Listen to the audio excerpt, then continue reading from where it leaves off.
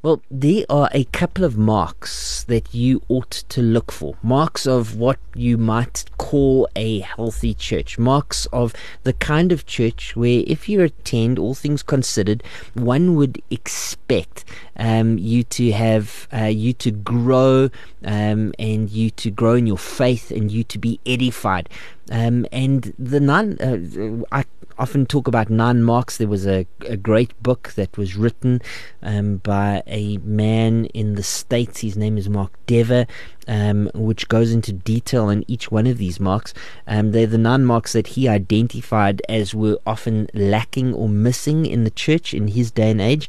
And I certainly do think that very often they are marks which are undercooked in the evangelical church today. And so these are the kinds of matters that you should look for within the context of a local church, as you look for a healthy church, as you look for a Bible teaching church, as you look for the kind of church that you can connect to and you can grow with. Number one is you should listen very carefully to the way that they preach. Now, there are different ways of preaching. I'm not going to necessarily, well, actually, I might boil it down to one way of preaching, but the bottom line is the preaching ought to be biblical. So preaching should start in God's Word. It should revolve around God's Word. The main points should come from God's Word. The application should be rooted in an exposition that started in God's Word. The preaching should be biblical. Now, there are different types of biblical preaching. It's possible to preach a topical sermon and be thoroughly biblically soaked as you go about it. But very often, if you're looking for a church which is being faithful to God's Word, one of the mechanisms for preaching that you might want to look out for is something called expository preaching. And expository preaching, quite simply, is the preacher on any given Sunday has made the main point of a passage of Scripture the main point of their sermon, and then has applied that main point into the lives of the hearers. I could give you plenty of examples about that. Probably my favorite one right now comes from Acts chapter 2. It is the day of Pentecost. The whole chapter of Acts chapter 2 pretty much covers that day up until verse 41. And you might ask, well, what is the main point of the day of Pentecost? Is it the fire? And the answer is no, it's not the divided tongues of fire. Is it the wind and the mighty sound? And no, the answer is no, it's not the wind or the mighty sound. Is it the tongues, the gift of tongues, which the 120 or the 12 and Peter stood up and was speaking in? And the answer is no, that's not the main point of the text. The main point of that text is the gospel, and it's the power of the gospel. It's that Jesus died and that Jesus rose from the grave, and it's the response to the gospel that they repented for the forgiveness of sins, and it's the results of the gospel that day 3,000 believed, were baptized, and were added to their number. The main point of the day of Pentecost of Acts chapter 2 is that the gospel saves. And so when you hear a sermon preached and the main point of the text is made the main point of the sermon, and then that sermon is applied into the lives of the hearers, maybe some of the application would be to unbelievers. Even as you hear this text, is your heart cut? Are you looking for salvation? This message is for you and for those who are far off. Turn from your sins and cast yourself upon the person of Jesus Christ, and you would be saved. Maybe it's to the believers in the room. This gospel message that you hear again today, know that this gospel message really is the gospel message that turned the world upside down. It's the gospel message, friends, that we are to take into the world around us. It's the gospel message that our family and our friends and our co-workers need to hear. It's the gospel message which is the power of God unto salvation for all who believe, to the Jew first and then to the Gentile. And so my suggestion is, as you hear and as you sit under the teaching of Acts chapter 2, you're going to want to hear the Bible preached and then the Bible applied, that God might be glorified in your life and you might be built up in God's holy word. Secondly, you're going to want to go to a church which has a keen grasp on biblical theology, a keen grasp on biblical theology. Now, biblical theology is sound doctrine. It's right thoughts about God. It's right beliefs. It's beliefs that are in accordance with Scripture. And so to that end, you're going to want to ask if the church has a statement statement of faith or if they hold to a confession of belief. You're going to want to read through that, and then you're going to want to have a conversation with the pastors or elders of that church and find out if they actually adhere to the statement of belief or confession of faith that they hold to. Do they have a good grasp on the whole of Scripture, the whole counsel of God, and do they have the ability to bring that to bear on particular topics? Biblical theology, Bible preaching. Thirdly, the gospel. Now you might think, well, the gospel is pretty simple, right? Everyone's got the gospel. Friends, if you go to a new church, even this Sunday, let's say you visited a church for a couple of weeks and you like the singing and you like the cookies and the coffee after church, my suggestion to you is to go to the pastors or go to the elders of the congregation, go to those who are in senior leadership, and ask this one simple question without giving any caveat or any information. They should be able to answer it. If they can't, it is not just a red flag, it is a go directly to jail, do not pass, begin kind of conversation. Ask them, what is the gospel? Now, the answer to the question, what is the gospel, it can be given in a couple of different ways. It's not a cookie cut answer, but probably the simplest ways are given in Scripture itself in 1 Corinthians chapter 15 as well as Luke chapter 24, where Jesus describes the message that his witnesses are to take out into the world. He says that it is Christ died, Christ rose, and all men are to repent in response to that for the forgiveness of sins. That's simple. Christ died and Christ rose.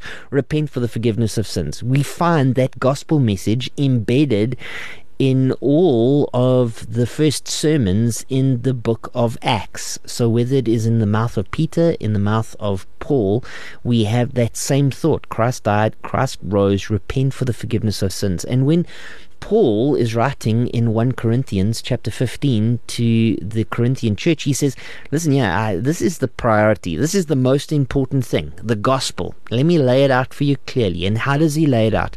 Christ died, Christ rose, repent for the forgiveness of sins. Now, that gospel message can be said in different ways. It can be said as the story of the whole Bible, that God is holy and created the world in untested perfection, that man is sinful and fell, rebelled against God, that we are in desperate need of salvation outside of ourselves. And so God sent Jesus into this world to live a perfect life, to go to the cross and die for our sins, to rise from the third day in victory over death, to ascend into heaven, and he is seated at the right hand of the Father on high, and he is going to come again to judge the living and the dead, and it's going to happen soon. And your response to this story, as you are cut to the heart, is you are to repent for the forgiveness of your sins. The content of the gospel can be given in different ways. It could be given in the Roman road. So that would be looking at a number of passages in the book of Romans. Romans chapter 3, verse 21. Romans chapter 6, verse 21. For all have sinned and fallen short of the glory of God, and the wages of sin is death. Go to Romans chapter 10. Call on the name of the Lord shall be saved. And so you work through passages in the book of Romans. It can be given in different ways. It doesn't have to be cookie cut. But the bottom line is it needs to have those basic elements in it. The centrality of Jesus Christ and his substitutionary death on the cross. The centrality of the resurrection of Jesus in victory over the grave. And then, friends, this call, this universal call that goes out to all men to repent, to turn from their sins and to cast themselves, to call upon the name of the Lord.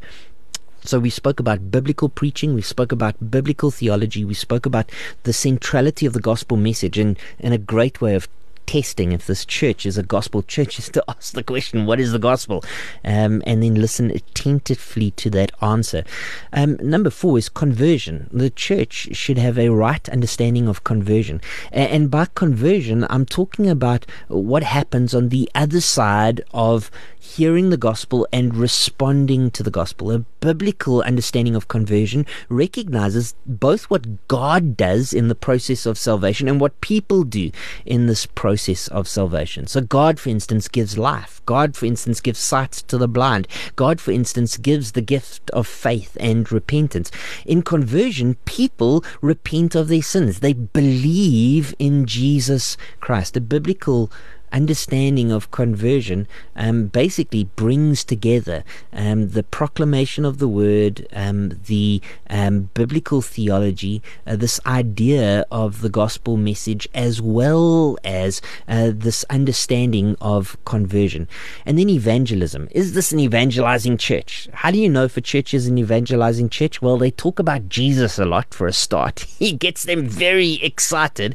They talk about Jesus in their songs. Their songs are often evangelistic, focusing on the work of Christ and on the person of Christ. They are evangelistic in their preaching. They put the gospel message, they leave the cookies on the bottom shelf, and they make the gospel message understandable to everyone in the room.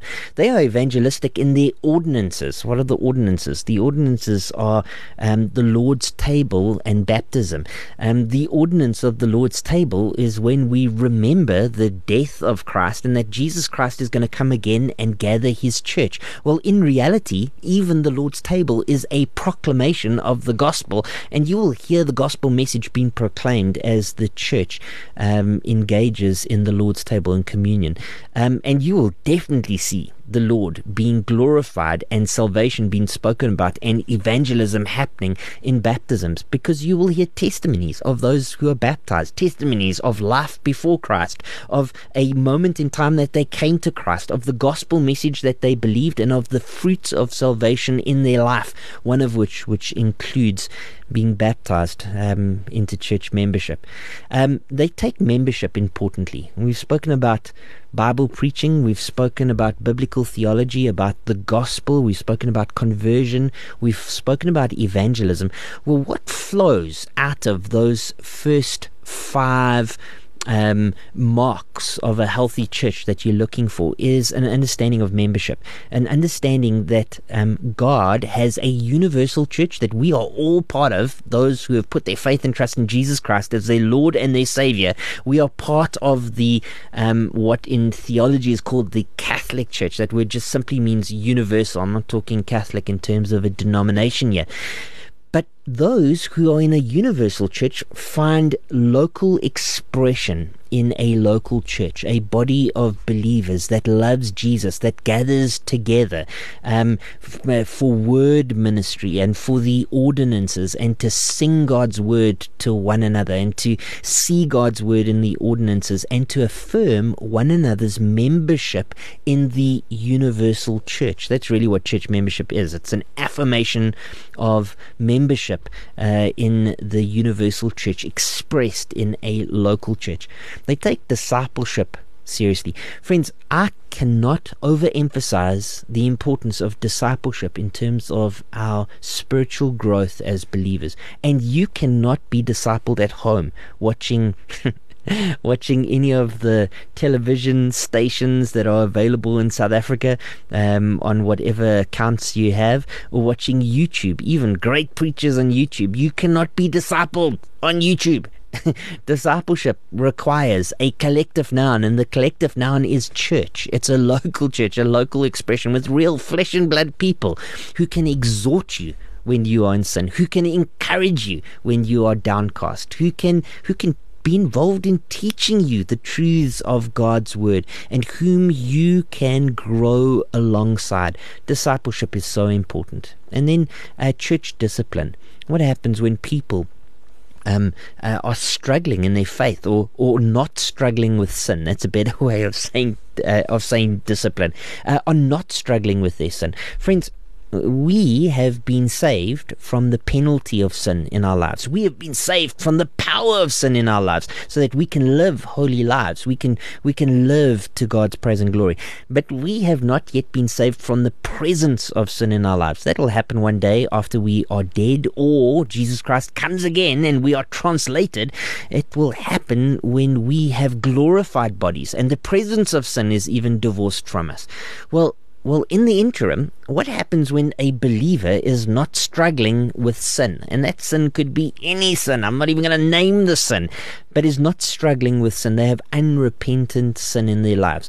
Well, in a healthy church, that's dealt with. we don't just keep quiet and happily carry on while we're seeing a brother not struggling with sin.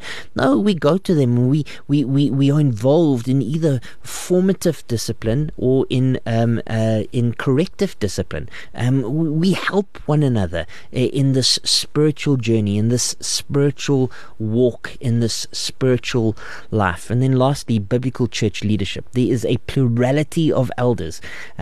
Leadership was never intended to be numero uno at the top, a kind of a strong man who is in charge of a church, but rather a plurality of gifted leaders together under Christ, serving amongst God's people that God might be glorified in their midst. Well, those are 9 marks that you can look for in a good church, and you need to find a church. And let me give you a motivation for finding a local church. Those are the kinds of things that you need to look for, and practically what they would look like in a local church. But let me give you a motive for finding a church, and it comes down to what the word church is. Church really means, at its root, gathered, the gathered, or the assembled. It's the idea of a herald coming into town with a bugle and going, that might not have been the greatest example of a bugle, but you can give me a little bit of license and fill in the sound of a bugle in the middle of the town square, and the town folk coming out of their houses and assembling in the middle of the town square to listen to what the herald says, and he proclaims the king's order. Well, that's really what's happening on a Sunday at a healthy church. Is there's a herald, we might call him a preacher. There is a king, we will call him Jesus, and he has given us commands in his holy word, and the herald simply relays the commands of the king to the people who are assembled, who are gathered. That's what church means. Church is a collective noun. Wolves run in packs. Bees buzz in swarms. Birds flutter in flocks. Elephants, I don't know, what do? Prance? No, they don't prance. Plod? Maybe elephants plod. Plod in herds. Even vultures hang around in, what's it called? It's like there's a funny name for vultures. Somebody that's listening in can give me the collective noun for vultures. Well, what's the collective noun for Christians? It's a church. It's a congregation. It's a body. And Christians are meant to be in a collective noun. Christians by themselves put themselves at great risk and peril.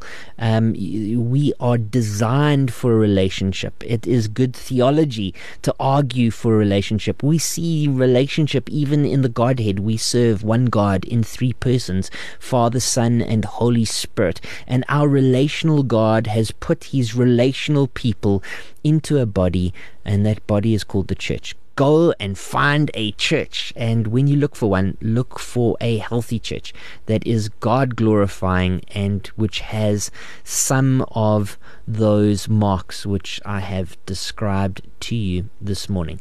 Friends, even as we're talking, I do realize that a number of people have been engaging on questions and sending in questions as we've been talking. Vusi is going to listen to the voice note from Christine on my behalf and tell me if we can play it. He's busy doing that right now. Christine, I'm hoping that it's in English, although I see the screenshot that you've sent me is in Afrikaans, but that's fine. I can look up Psalm 148 in my Bible. I do see that there are a couple of other questions. There's a question about the book of Leviticus in the Old Testament having 2 references condemning homosexuality. Do not lie with a man as one lies with a woman. That is detestable. That's Leviticus 18:22. And then again, if a man lies with a man as one lies with a woman, both of them have done what is detestable. They must be put to death. Their blood will be on their own heads. That's Leviticus chapter 20 verse 13. And the question would be, if the Bible is declaring John 3:16, for God so loved the world that he gave his only begotten son, why are and the question here is homosexual people hated by God in the church? Well, let me just say, Rishabh, God doesn't hate certain sections of people. God hates sin, and he hates it passionately. And the reason for that is he is a holy God. He is separate. He's separate from his creation. By that sense, by holy, we talk about transcendent. He's transcendent from his creation. He's separate from his creation, but he's separated from sin, from evil. He is pure in every way, and is separated from every form of evil. Now, God in his word has told us what kinds of things are detestable and evil to him, and he describes many kinds of things. We can summarize them in two ways, because Jesus himself summarizes them in two ways. The first 4 commands, for instance, in the 10 commandments, can be summarized as commands which relate to God. They are vertical commands, and the next 6 commands flow out of those first 4 commands which are vertical. They are horizontal commands. They are commands which relate to one another, to people, and they include such things as do not commit adultery, which is any sex outside of marriage, do not steal, do not covet, do not did I say kill? Do not steal, I said that one. They concern the ways that we interact with one another. And so God, in terms of sin, is concerned about how we worship him and how we acknowledge him as God, and how we bring glory to him, and that we don't detract or take away from his glory. And God is concerned about how we engage with other people. Jesus summarizes this in this way. He says, love the Lord your God with all your heart, your soul, your mind, and your strength. This is the first command. And the second is like it. Love your neighbor even as you love yourself. Did I say like? I should have said love. Sorry about that. So in terms of it, God gives very clear commandments in terms of what is sin. Then God gives very clear descriptions in terms of us, in terms of us not sinning, and in terms of our sin basically separating us from him. So we can read in the book of Romans, both chapter 3 and chapter 6, that all have sinned and fallen short of the glory of God, and we can read descriptions of the kinds of sins that have separated us from God. That includes in chapter 1 descriptions of sexual sins, as are mentioned in the book of Leviticus. In chapter 2, the wrath of God has been reserved for people who sin against God. And then in chapter 3 of Romans, none is righteous, no, not one. No one seeks to understand, no one seeks for God. And this is speaking of both Jews and Gentiles, that all have turned aside, together have become worthless. No one does good, not even one. He is quoting from a number of Old Testament sources. It's almost a when you sing the Psalms, a cantata of quotes that he is giving. Their throat is an open grave. They use their tongues to deceive. The venom of asps or snakes is under their lips. In other words, we've sinned in the way that we have spoken. Their mouth is full of curses and bitterness. Their feet are swift to shed blood. In their paths are ruin and misery. In other words, we've sinned in the things that we have done, and the way of peace they have not known. There's no fear of God before their eyes. We have sinned against God. We have sinned against people. All have sinned and fallen short of the glory of God. There would be no hope for anyone whatsoever.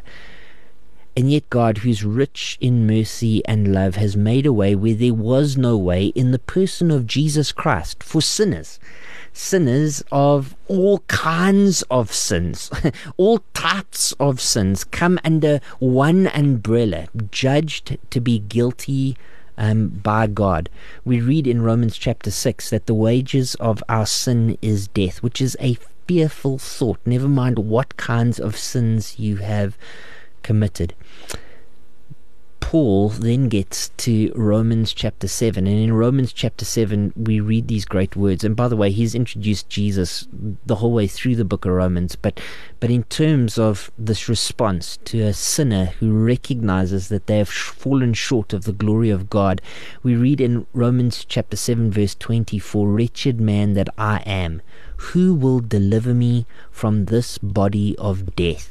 That's a man who is undone. And the answer that Paul gives is this: thanks be to God through Jesus Christ our Lord. In other words, there is a person who is the answer to my wretched estate. And that person is none other than Jesus Christ. He can save us. He can save us from even the worst of sins. And I say the worst of sins because we have sin lists all over Scripture, right? Lists that are kind of compiled lists of sins. An example of that would be in 1 Corinthians chapter 6, where we read in verse 9, do you not know that the unrighteous, that's sinners, will not inherit the kingdom of God? Do not be deceived. Now here comes a list of the kinds of people who will not inherit the kingdom of God. And it's a comprehensive list. It includes all kinds of sins, all types of sins. Do not be deceived. Neither the sexually immoral, or idolaters, or adulterers, nor men who practice homosexuality, nor thieves, nor the greedy, nor drunkards, nor revilers, nor swindlers will inherit the kingdom of God. Here's the next verse. It is amazing. And such were some of you. In other words, God can save swindlers, God can save revilers, God can save drunkards, God can save the greedy, God can save thieves, God can save homosexuals, can save adulterers, can save idolaters, can save the sexually immoral. That's the wonderful good news of the gospel, is a way has been made where there was no way. For us who have sinned against God, we can be saved. We can be covered by the blood of Jesus. We can be brought into new relationship with Him. Friends, we do have a caller on the line. I do want to say good morning. It is good to have you with us. If you can just give your name so I know who we're speaking to. Hello? Hi there. Is that John? Yes. John, it's good to hear your voice. How are you doing? You say a good church must have 9 marks, but I think we only need 1 mark, man. That is you. No. You definitely don't just need 1 mark. That biblical leadership, plurality of elders in every church. But I get the humor. That is funny. No. And now, and only... It's only a joke, man. Yeah, no, that is very funny, John. Good humor. Mark, listen. Pastor Mark, listen. Tell me, do you believe in soul sleep? That's the first question. Yeah. And the second question is, I went to a church. I won't mention the denomination, but they believe if a sinner, if somebody who's not born again, if they die, they are immediately destroyed. In other words, they don't believe in eternal, how can I say, damnation. Yeah. Yes. Oh, John, that's a... The last thing, why will there be no sea in the new earth? Why will there be no sea in the new earth? Yeah. Okay. Yeah. So the last one, I'm probably going to have to go away and give a little bit of thought to. But I can quite quickly answer the first 2 questions, John. I don't know if you want to listen on air. I haven't much time on the air. Okay, no problem. You listen on air, and I will answer your questions on air even as you're listening. Yeah. Thanks so much for phoning in, John. Really do appreciate your call. So the first question that John asked was relating to sleep, and do I believe in soul sleep? Let me just explain what the question is referring to. There are denominations out there. There's one in particular, so I kind of know based on your second question which denomination you're talking about, John.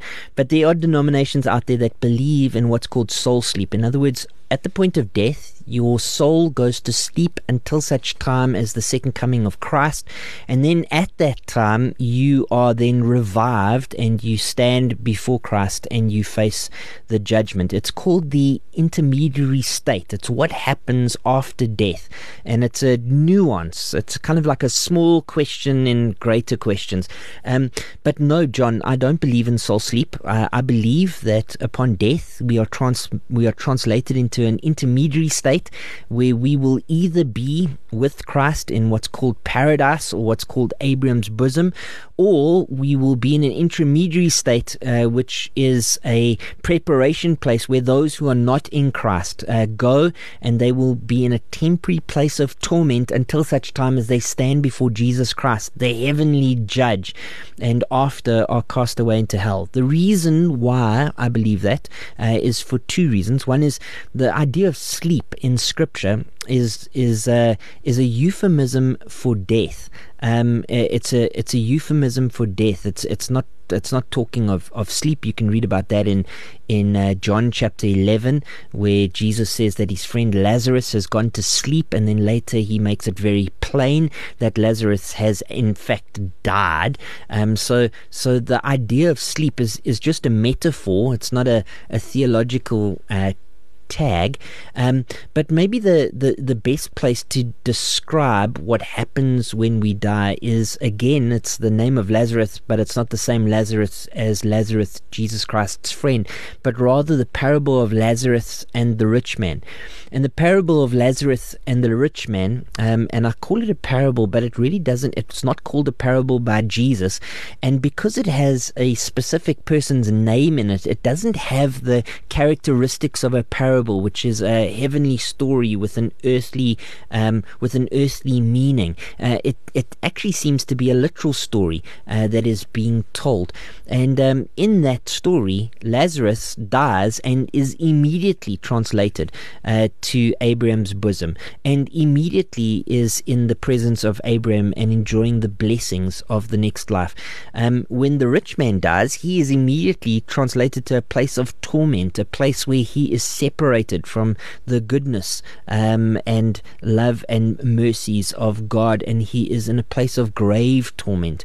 And so I would point there. That's not the only place that I'd point. I'd point to Jesus Christ speaking also to the man on the cross as he is dying. He's got two sinners that are being crucified on either side of him. Those sinners are hurling abuse at him. They have no love for Christ. But as Jesus is going through the process of this cruel, torturous death on the cross, one of the thieves clearly comes to faith, and he says, "Remember me to Christ when you come into your kingdom." And Jesus answers him with these words, "Today you will be with me in paradise." And so that doesn't even indicate, that says in the words of Christ that Jesus certainly believed that there would be an immediate translation of both of them upon death into a place which could be described as paradise, in the Old Testament described as Abraham's bosom. That's your first question. It regards the intermediary state, and do I believe in soul sleep? And the answer would be no. I believe that upon death we either go to a place of reward or to a place of great regret, and we await in those places the second coming of Jesus Christ, the establishment of his throne, and the judgment which then follows. And then after judgment we are either translated into heaven or into hell, which is a permanent place, which then obviously goes ahead and describes your second question. Your second question was, do I believe in what is called annihilation, that those who are not in Christ are annihilated, that there's no such thing as hell. Annihilation would make the words of Jesus Christ while he was on earth, both in the book of Matthew and recorded in other Gospels, not make any sense. He talks about a place where people go, there's the gnashing of teeth, and the worm does not wither. And he speaks in terms of time when he describes hell. And that time isn't a short time, that time isn't a momentary time, that time isn't a time until kind of they've paid a price, like a purgatory kind of time. No, that time is an eternal time where there will be great regret and punishment. And so precisely because hell is real, and precisely because heaven is real, and precisely because Jesus is the only way to get there, we with earnestly engage in the gospel while we still can. A number of questions have come through, questions regarding or requests for prayer. I certainly will read those after the conversation is over this morning. EB, thank you very much, says a kettle of vultures. Now, is that? Are you being serious, or is it actually a kettle of vultures? You know, some of those collective nouns are a little bit weird, but a kettle of vultures sounds kind of odd. Gwendolyn says, good morning. Why in the Bible is Jesus spoken of as the last Adam? And that's from Gwen. Gwen, what a great question. I'm guessing that the passage that you are referring to is in Romans chapter 5. I'm just turning there in my Bible quickly, and it's death in Adam, life in Christ, verse 12. Therefore, just as sin came into the world through one man, and death through sin, so death spread to all men, because all have sinned. For sin indeed was in the world, excuse me, before the law was given, but sin was not counted where there is no law.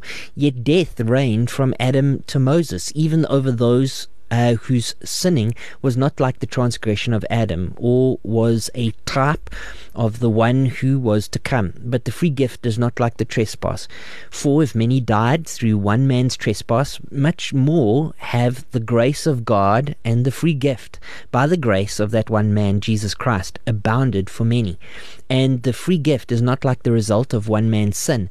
For the judgment following one trespass brought condemnation, but the free gift following many trespasses brought justification. For if because of one man's trespass death reigned through one man, that one man, how much more will those who received the abundance of the grace and the free gift of righteousness reign in life through the one man, Jesus Christ? Therefore, as one trespass led to condemnation for all men, so one act of righteousness leads to justification and life for all men. For as by the one man's disobedience the many were made sinners, so by one man's obedience the many will be made righteous. Now the law came in to increase the trespass, but where sin increased, grace abounded all the more, so that as sin reigned in death, grace also might reign through righteousness, leading to eternal life through Jesus Christ our Lord. Yeah, we have this discussion of Adam and Jesus Christ, and you can see in Romans chapter 5 just the way that Jesus is presented as greater than Adam in every way. We're about to go to 1 Corinthians chapter 15, but greater than Adam in every way. We see in Adam what we might term theologically a federal head, that in Adam one man sinned, and then sin in Romans chapter 5 is described as having come to all men. But in Jesus Christ, who we can rightfully call a second Adam, or the last Adam, in one man we have a death, and he dies a death, and righteousness comes through that federal head, through Jesus Christ, to all that are in Christ, that have him as their head. I said there was a second passage that we needed to go to, and that second passage is in 1 Corinthians chapter 15. In 1 Corinthians chapter 15, the actual words that you spoke are listed. It says, in fact, Christ has been raised from the dead in verse 20, the first fruits of those who have fallen asleep. There's that word sleep for John, that euphemism for death. For as by a man came death, by a man has come also the resurrection of the dead. For as in Adam all die, so also in Christ shall all be made alive. This idea of in Adam there is death, but in Jesus Christ there is life. Jesus is really our greater Adam, our last Adam, or our second Adam. He's the promised seed that came through Eve's line. We told in Genesis chapter 3, when man sinned, that he sinned, he rebelled against God, and for that there were consequences of the sin. There was a curse that was pronounced on the serpent and on man and on the woman. She would greatly experience pain in childbirth. But even as the sin was given to the woman, a promise was made. From your seed one would come who would crush the head of the serpent, even as his ankle was bitten. Well, we know that Jesus Christ is the fulfillment of that promise, of that promised seed that came into the world through the Virgin Mary and died a death, but rose in victory over death and in victory over Satan, ultimately the victor. Jesus Christ is the victor. Paul says in 1 Corinthians chapter 15, verse 48, "As was the man of dust, so also are those who are of the dust. And as is the man of heaven, so also are those who are of heaven. Just as we have borne the image of the man of the dust, we shall also bear the image of the man of heaven." It's talking in that context about the not just salvation which we have received in Christ, not just sanctification which we go through in Christ, but ultimately the glorification that we will experience at the end of the day as we are released from not just the penalty of sin, not just the power of sin, but one day from the presence of sin. In Adam we experience this sinful state of living in a fallen world, but in Christ one day we will experience a glorified state, separated from sin in all of its vestiges, that we might glorify him forever and ever. And so, maybe just closing in the words of John, dear friends, now we are children of God, and what we will be has not yet been made known. But we know that when he appears, we shall be like him, for we shall see him as he is. And we look forward to that great and glorious day. It certainly will be happening soon, won't it? So as we continue just with questions and answers that remain, I see Teresa, you've sent in a voice note. I am going to ask if Vusi can prepare that and play that for us. He'll tell me to stand by when it's ready to play. In the meantime, just relates a prayer request to us, another prayer request, another request for prayer from Grace. Thank you for that, Grace, and as well as a conversation from someone else, and I will be contacting one or two of the questions that have come up. I will be engaging with folk after the show. Vusi, are we ready to play that voice note? Can I hit the play button, brother? He is preparing the note. And Teresa, I'm going to hit play in 3, 2, 1. You know what? I'm hitting play on the wrong device.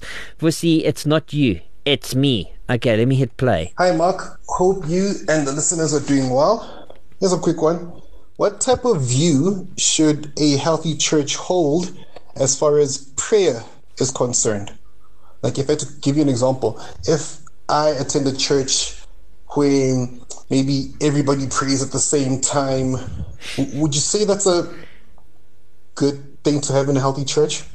Maybe a second question would be, if the pastor or leader is praying on the pulpit, but we don't understand what he's saying, would you say that counts, or does it matter, seeing that God knows what he's saying? Like, what are your thoughts about that? Maybe here's the last one. If, for example, maybe even if a lady prays for the church, would you say that's also something that would count as being part of a healthy church, or would you disagree about that? Would you kindly share your thoughts on that matter? Thanks in advance. Teresa, I love that you sent in a voice note. Thank you so much for that. It's good to hear your voice. We often hear your questions, don't always hear your voice. So that was great. Thank you very much for that. You've asked 3 questions. I get where you're coming from these questions. I'm going to fill in a couple of blanks that maybe you weren't explicit on, in order to give the questions context, and I'm going to answer at least 2 of the questions, and the third one I might leave for next week. I see we've got 13 minutes left of the program this morning. So, question number 1, praying at the same time. Is that a mark of a healthy church, or is that a mark of an unhealthy church? Teresa, I want to answer that in 2 ways. One is, I don't want to be too prescriptive when it comes to what churches look like and what churches don't look like. I don't want to be too prescriptive myself from my own kind of thoughts in terms of what is healthy and what isn't healthy. But I do want to say that Scripture itself regulates what worship ought to look like. Scripture itself regulates what worship ought to look like. And so you don't need to listen to the opinion of Mark on these matters. You can listen to the opinion of, for instance, the Apostle Paul on these matters. And he speaks about worship and about praying in particular. And I've noticed that many of your questions over the last while have been coming from the book of 1 Corinthians. I suspect that you find yourself right now in 1 Corinthians chapter 14 because your questions relate to topics that are being discussed in 1 Corinthians chapter 14.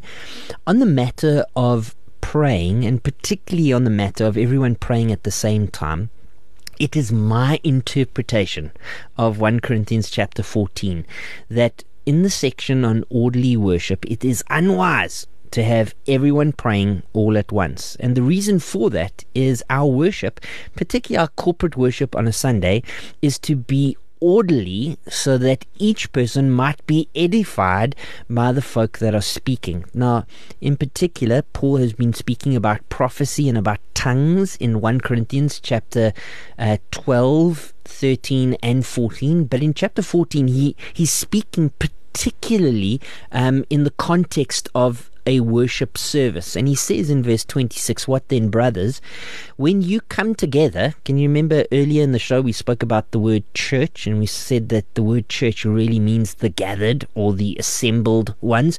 When you come together, each one has a hymn, a lesson, a revelation, a tongue, or an interpretation. In other words, everyone's jumping in and everyone's like at the same time. They all want to get involved. There's no liturgy. Yeah, it's like a free for all on a Sunday. Everybody wants to get their word in. Well, Paul says, if any speak in a tongue, let there be 2 or at most 3, and each in turn, and let someone interpret. But if there's no one to interpret, let each of them keep silent in church and speak to himself and to God. Let 2 or 3 prophets speak, and let the others weigh what is being said. If a revelation is made to another sitting there, let the first be silent. For if all prophesy one by one, so that all may learn and all may be encouraged. And the spirits of the prophets are subject to the prophets, for God is not a God of confusion, but of peace. Here's the principle that he lays down. God is not a God of confusion. He is a God of peace. The context in the Corinthian church seems that there is disorder because everybody wants to have their say. And as a result, nobody is being edified. Nobody is being built up. And so Paul says he regulates the worship in Corinth. And he says, friends, number 1, in verse 27, let there be only 2 or at most 3, and each in turn. In other words, when it comes to tongues, 1 at a time, please. I don't want more than 1 at a time. Each person, 1 at a time. We clearly need to know what was said, and there needs to be an interpretation as they come 1 at a time, so that we can understand and be built up and be edified. And this is underlined because when he gets to prophecy, he says the same thing. He says, for you can all prophesy one by one, so that all may learn and all may be encouraged. Now, that's part of his broader conversation as you go through 1 Corinthians chapter 12, 13, and 14. He wants the church to be edified. He wants the church to be built up, and so he doesn't want confusion in the worship services. 1 at a time. And so I would say that there's a strong case in 1 Corinthians chapter 14 verse 26 to verse 32 for orderly worship and for 1 at a time praying in particular. Now, there are different interpretations or different applications in the church today, and I want to be sensitive to this, but you did ask me the question, and I have taken you to a verse and shown you a verse of scripture which seems evidently clear to me. It turns out that this same passage of scripture answers your second question, and your second question was related to a pastor at the front saying something that no one understands. I'm going to assume that you're talking about a pastor who's claiming to speak in a tongue that is unknown by anyone in the church. And then the question is that valid? Is that valid? And I would say that this passage in particular would say no, that is not the way that we go about worshipping on a Sunday morning.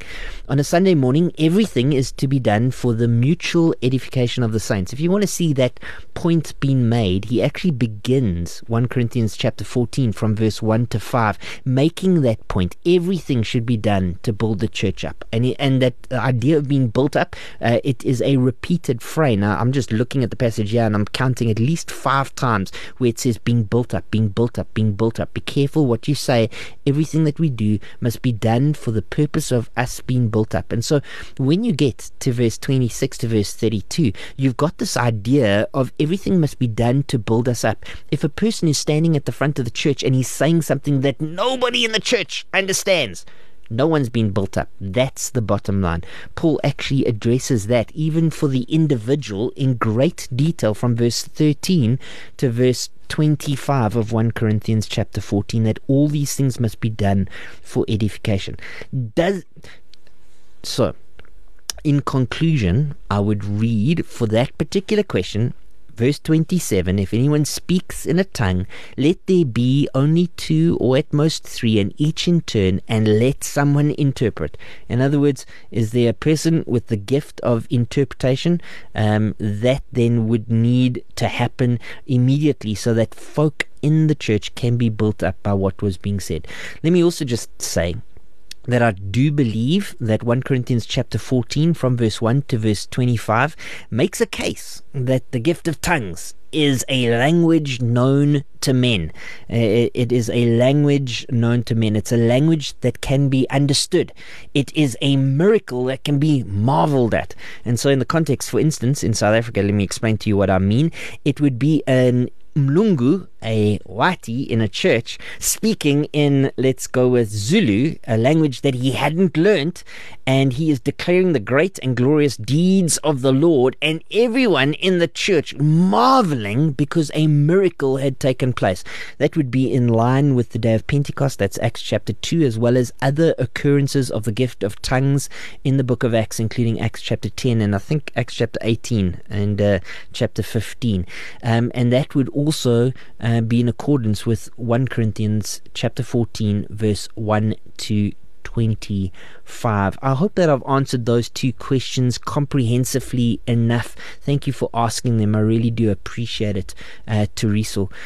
Friends, we've had a couple of other questions that were asked this morning, but I'm looking at the time and I'm thinking we don't have time to get through all of this.